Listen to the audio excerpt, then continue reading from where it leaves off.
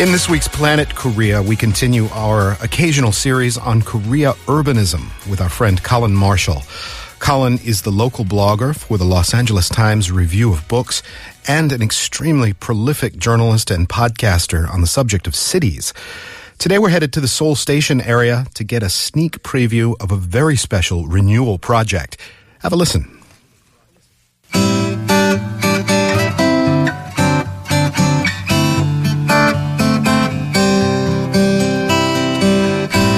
I always enjoy our excursions, but I have to say I'm looking forward to this one especially because I would file this urbanism development under random, senseless act of beautification. That's a good category. We should make that official in Seoul City. I mean, there are things that a city does because it has to. There's things that a city does because it wants to make things be a bit more smooth. But this is just a case of making the city more livable, more beautiful, encouraging people to use their own 2 feet and walk around. Making it better. You're right. It's a very special episode of this urbanism segment on Koreascape. And do you want to announce where we are? Should I say it? Well, we are getting a sneak preview in just a moment. We're waiting on a Seoul city official to walk us around the Seoullo, the overpass turned footpath with which is apparently, like a Garden of Eden of flowers and trees and greenery right in the heart of Seoul next to Seoul Station. It's gone under various names, so right now there's ads everywhere because it's supposed to open its doors on May 20th to the public, but there's ads everywhere calling it Seoullo or Seoullo 7017, which references the original 1970 opening of this road, I believe. It's been called the Seoul Skygarden. That was the previous name. Now I think they ditched that one. The Seoul Station overpass, which of course references what it was before, but it is much like the Cheonggyecheon stream back in the mid-2000s. It's the next phase of the beautification of Seoul, something that it seems to me people even as recently as the 1990s or the turn of the century would not have thought possible, would not have thought, no, this city doesn't get beautified. That's not what we're about here in Seoul. Even when I first came to Seoul, I first came here right at the start of 2005, and I came from Hong Kong. Hong Kong is a visually stunning city. You come to Seoul, especially in 2005, and you go, this is kind of a plain city, isn't it? And then Cheonggyecheon was developed, and various other sort of, beautification projects happened. And for most of my time here in Korea, this spot, which is just behind Seoul Station, at least the part that we're looking at, it's been a disused highway overpass. I'd have to double check, but I think the reason why it was not able to be used by cars was because it was structurally not able to support all the weight of cars. And so now, humans weigh a lot less than cars, usually. So they've in Korea, anyway. But in America, our homeland, we don't know for sure. Right? So it can easily support a footpath. And they actually got the idea from New York, didn't they? The High Line, yes. This is a project that every urbanist across the world knows, New York's High Line. When what they did there was, it was a long bureaucratic process. In many ways, the reverse of projects in Korea in terms of how long it took and how much battling and fighting and planning and replanning it took. But they had an old industrial railroad in Manhattan, long disused, just sitting there running through some buildings, these plants growing on it. You could only get up there illegally, and when you got there, it was kind of dangerous to be there. So there was this group of Friends of the High Line that got formed to take this industrial railway and turn it into a park. A park you can just walk up the stairs, walk around, get not quite an aerial view, but an elevated view of Manhattan. And different sections are differently themed. It ends up north by some rail yards, and it starts down south in a pretty nice area. I mean, it's something you don't expect in America as well. It's very clean, even though it's publicly accessible. It's pleasant. It's not noisy, but you just walk through these towers. It's like a bridge through these fancy Manhattan towers, but it's very well kept up, and it's a project I've been wanting to experience for a long time. Everybody asked, given my interest in cities, professionally and personally, if you walk the High Line, you walk the High Line, you walk the High Line. So I hadn't until last summer, and it was everything it's been said to be. But this Seoul Station overpass, this Seoul Skygarden, this Seoullo 7017 has been pitched since its inception as a High Line for Seoul, and it's in some ways more ambitious. I think it's bigger, and there's even more landscaping done here. How long is the one in New York? How long of a distance is it? The High Line takes about an hour and a half to walk. I'm not sure of the exact length of it, but it's a little shorter than I expected. Okay. It's very nice, but it's not that long. It's not like it takes you a day to get across. You know, I think when they first open this, of course it's going to have the novelty of an attraction and all kinds of families are going to come out and whatnot. What I will be fascinated to see in the months and the years ahead is whether this is actually a utility that people use. If you happen to be located in an office in this immediate neighborhood, it's a fantastic way to get to Seoul Station, or maybe to crisscross, you know, the part that's behind Seoul Station and the part that's in front of it, sort of Namdaemun and the other areas. I wonder to what extent people will actually make practical use of it. There is a practical element that it's getting downplayed now. You see the ads, it's all about the beauty, all about how this is beautifying an area that we should add. So the Seoul Station area is regarded by many Seoulites as kind of dingy, even sometimes dangerous, at least by Korean standards, not by Americans. So this, where it is and the beautification going on here has been the emphasis. We're beautifying an area not considered beautiful. But you're right. We're also making it a little more practical for the walker. The Seoul Station area has not been that practical for somebody on foot. They say that with the Cheonggyecheon project, when they first redid it, it was fairly plain, but then in the years after, all this lush greenery grew in, and of course the water was always there. They say it actually lowered that neighborhood's city temperatures by a couple of degrees. Because of all the vegetation and the vegetation natural and ecosystem the that developed. Yeah. I'm wondering, because one of the things we'll hear from the Seoul City person when they show up in just a moment, but there are literally dozens, if not hundreds, of types of trees and different plants lining this route. That's one of the things they're showcasing. So I wonder if this will create a little bit of an ecosystem, a mini ecosystem unto itself. Sorry? Hey, no problem. Is this our gentleman right here? Yeah. We've been recording the whole time. Oh, really? Right in front of you. How are you? Nice to meet you. 반갑습니다. 저는 그 서울시 I'm Yoonil Gyu from the Regeneration Planning Division of the Seoul Metropolitan Government. 윤일규.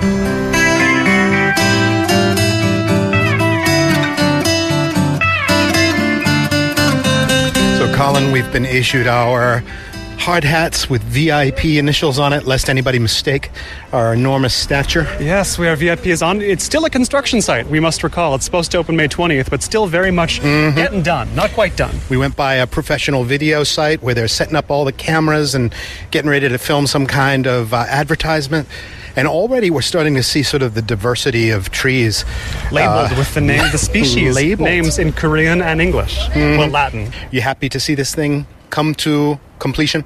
아, 예, 너무 모르겠습니다. 서울의 그 랜드마크, 새로운 랜드마크. Yes, I'm happy to see it being completed.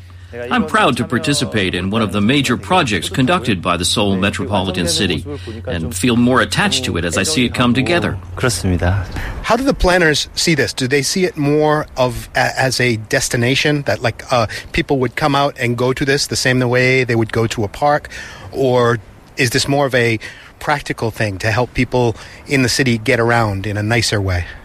일단은 이 고가도로를 보행. This elevated road is a path for pedestrians, so the overall concept is more of a walking path than a park. It'll be connected to 17 pedestrian roads through Seoul Station Plaza, and the area to the north of Seoul Station is expected to reinvigorate the local economy. 길에는 상권이 활성화되고 지역 재생에도 도움이 되고 그러리라고. It looks like there are solar panels atop poles at regular intervals. Those will, of course, power the lights at night. Are those completely powered by solar only? 맞습니다. 예. 네. 예. One thing that occurs to my cynical mind here is that this is a lot of space and a lot of niches, and it strikes me that it would be a very easy place for a lot of, say, homeless people to come, or for possible crimes to take place. Has that entered into how has that factored into the planning in terms of security and keeping the place safe? 지금 CCTV가 곳곳에 지금 저쪽에 보시면은 다 설치가 돼 있어요. You can see that CCTV cameras are installed throughout the road. I don't remember exactly, but about 29 CCTV cameras and 33 emergency bells are installed. So if an emergency occurs, measures can be taken right away. As far as the homeless are concerned, we'll be asking for their cooperation, but because the Seoul city government doesn't regard them as a threat and consider them as Seoul citizens too, we won't stop them from entering this place. 그분들과 같이 이제 얘기해서 협의는 해 나가겠지만 굳이 그분들이 올라온다 해서 막거나 그러지는 않을 것 같아요. You know, one thing I've learned about Koreans by doing this radio show is that Koreans, in general, tend to know more about the plant world, more different kinds of plants, more different kinds of trees than, say, your average North American. Do you think out of these 600 or so trees, ordinary Koreans are going to know a lot of them, a lot of the varieties? 그렇죠. 대부분이 알고 있답니다. Yes, I think most people are familiar with the trees and plants here. We designed the roads so that when children come and visit, they can learn about the trees, and we chose trees that are relatively well known. 특별한 나무는 아니고. Colin, can you name 600 kinds of trees? Absolutely not.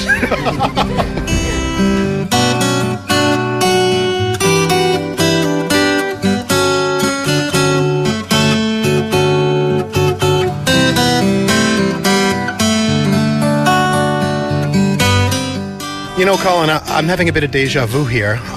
When we were on top of the 6-3 building. Yes, the good old Yuksam building. Yuksam building. Mm-hmm. I got this same sort of sense. We're at a lower perch here, but just in this short walk, about half of a kilometer, you get this shifting and changing feel of the urban landscape here. You really do. It's a shorter walk than I thought it would be, but things change so much between where you start and where you end. You feel like you've covered a lot of ground in Seoul, even when you're only halfway through it. That's right. It's well placed, even though they didn't choose where this was placed. This was a freeway overpass, as we say. It happens to be. They just happen to have chose a good place for an urban walking experience. Mm-hmm. We've passed over the railroad tracks leading into and out of Seoul Station. We've gone from some low-rise building neighborhoods out to where the tall skyscrapers are. Now we're overlooking, a 10-lane highway that goes right past Seoul Station, heading towards Gwanghwamun and Seodaemun. And you really get a shifting experience here.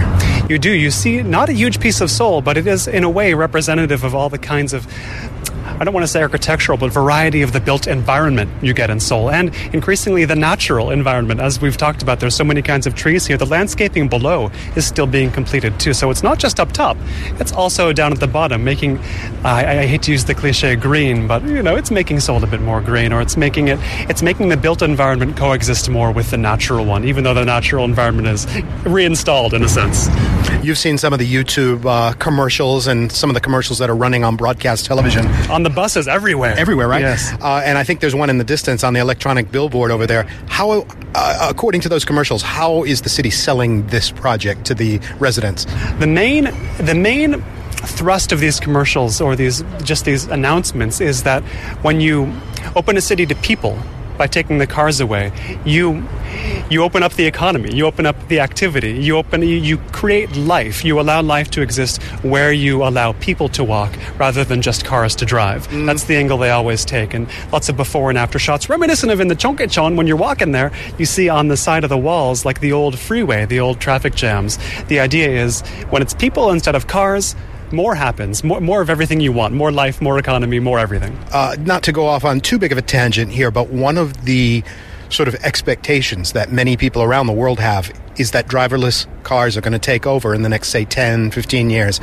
And one of the assumptions baked into that whole thing is that we're going to need a heck of a lot less cars, fewer cars, because it's just not necessary to have your own car to go anywhere. You'll be able to hail a driverless car, and you'll need fewer of them to accomplish the transportation goals.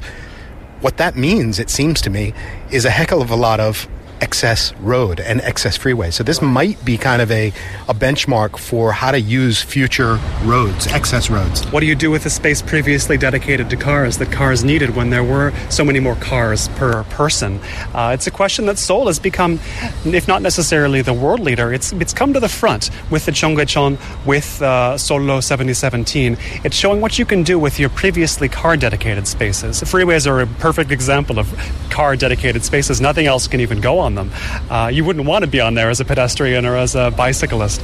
When I've accidentally been on one in Los Angeles, where I used to live in that way, you know, I can tell you they're not pleasant places to be anywhere but a car, and even in a car, they're not that pleasant. But you know, we're both from America. We've experienced American cities. We know they have a lot of freeway space. Los Angeles does. Other cities do as well. Los Angeles was a pioneer in building urban freeways. But the question of like, what do we do with the freeways we don't need? Because it's going to happen. The world cities show this trend. Cities don't need freeways as much. And I think in Los Angeles, for all they're thinking about urbanism now, more than they were, they're not thinking about what do we do with the freeways we don't need? Which ones are going to be the first we don't need? Which segments are going to be the first to be changed into something else? What are they going to become? So look towards Seoul, Los Angeles, and maybe you'll get some ideas. Do you think there'll ever come a day in LA where every single person doesn't need their own car? That day has come, but I wonder when the day is when every single person knows they don't need one. You know, that's the question. It's mental, you know, it's psychological. The city is psychologically still psychologically more of a car city than it is in reality. Yeah. And Los Angeles is famous for these sort of twisty, turny, eyesore freeways. Right. Which could be, if you know, they imitated this project, could suddenly be beautiful if they were full of greenery. I think of the 4-level, they call it the stack, the interchange of 4 freeways in downtown Los Angeles. If those were 4 park levels, think of how fun that would be if you could ascend and descend between them. Be a good view, too, kind of like we have here. Awesome.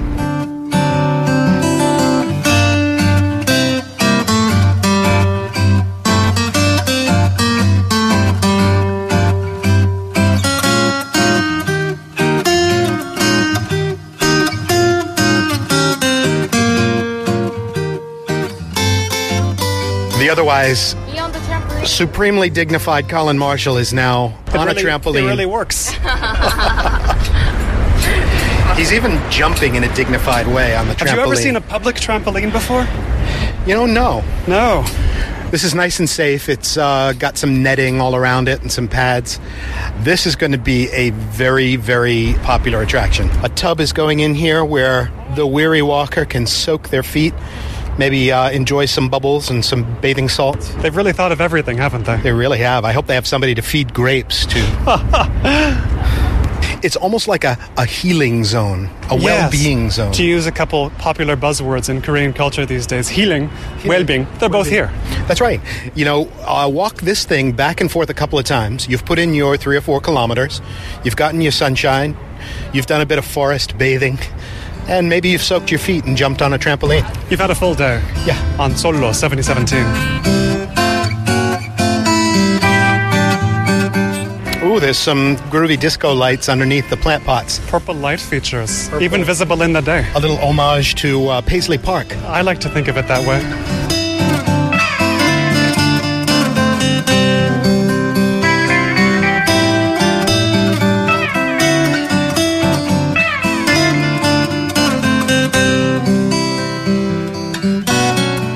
Did you see the last day you could walk on this? They opened it up to pedestrians before construction really started. It was Christmas back 2015, I believe. I didn't realize that. Yeah, I got on it a bit. There was a big event where people could like paint on the ground before they redid everything. Just walking on a completely empty freeway overpass was a distinctive and memorable experience in and of itself. But this is going to be a lot better than that. It sounds kind of post-apocalyptic, the earlier version. Yeah, it's a bit J.G. Ballard. That's true.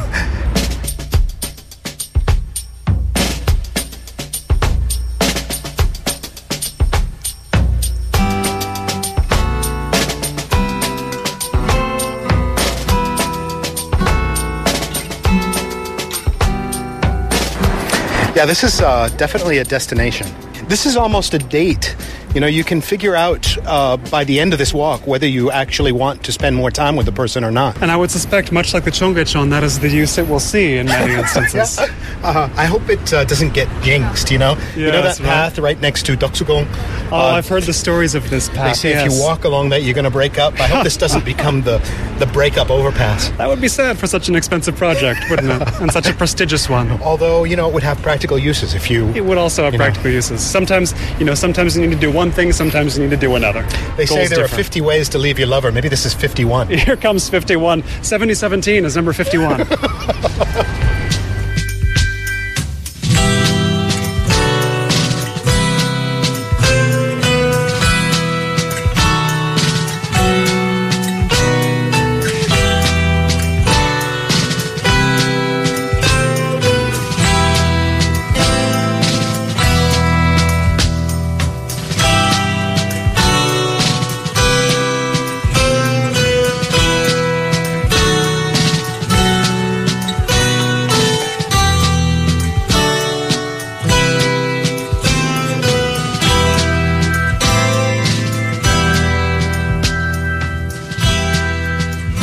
Special thanks to Yoon Il-kyu, one of the urban planners behind the Seoullo 7017 project. He was really extremely generous with his time and his knowledge and letting us walk around before the official opening of the overpass on May 20th. Also, thanks to Colin Marshall, our partner in the Urbanism series. There's a whole lot more of Colin's work to be found online. If you just do a quick search of his name, you'll find his blog for the Los Angeles Review of Books, his extensive podcast series on cities around the world, including Seoul, and a whole lot more. We were both really, really impressed with Seoullo 7017. And here's the thing, it wasn't even complete yet when we saw it. For example, while we were there recording, they were still working on this huge structure where they're going to fill hundreds and hundreds of shoes with flowers as little plant pots. It really is going to be a great spectacle. And before that opening on May 20th to look forward to mark your calendars for, I wanted to just wrap up with some fun facts about Seoullo 7017. The total number of plants and trees along the path is 24,085. That's a huge number of plants and shrubs and so on. The construction budget for the project was 59 billion won, or about $52 million. 40% or so of that budget went into earthquake-proofing the bridge structure.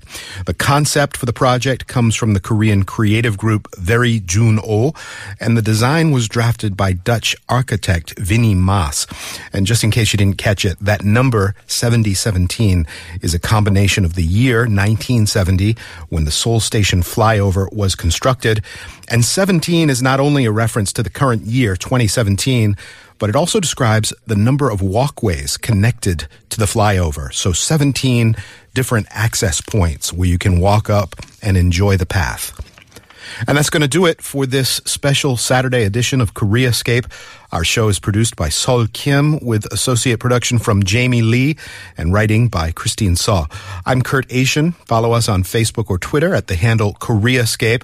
We're back again on Monday with Health Watch and Food and Beyond. Yerika's got some fruity wisdom on what to do with all those spring plums known as 매실. Stay tuned next for This, That, and Amy, and we will see you on Monday morning.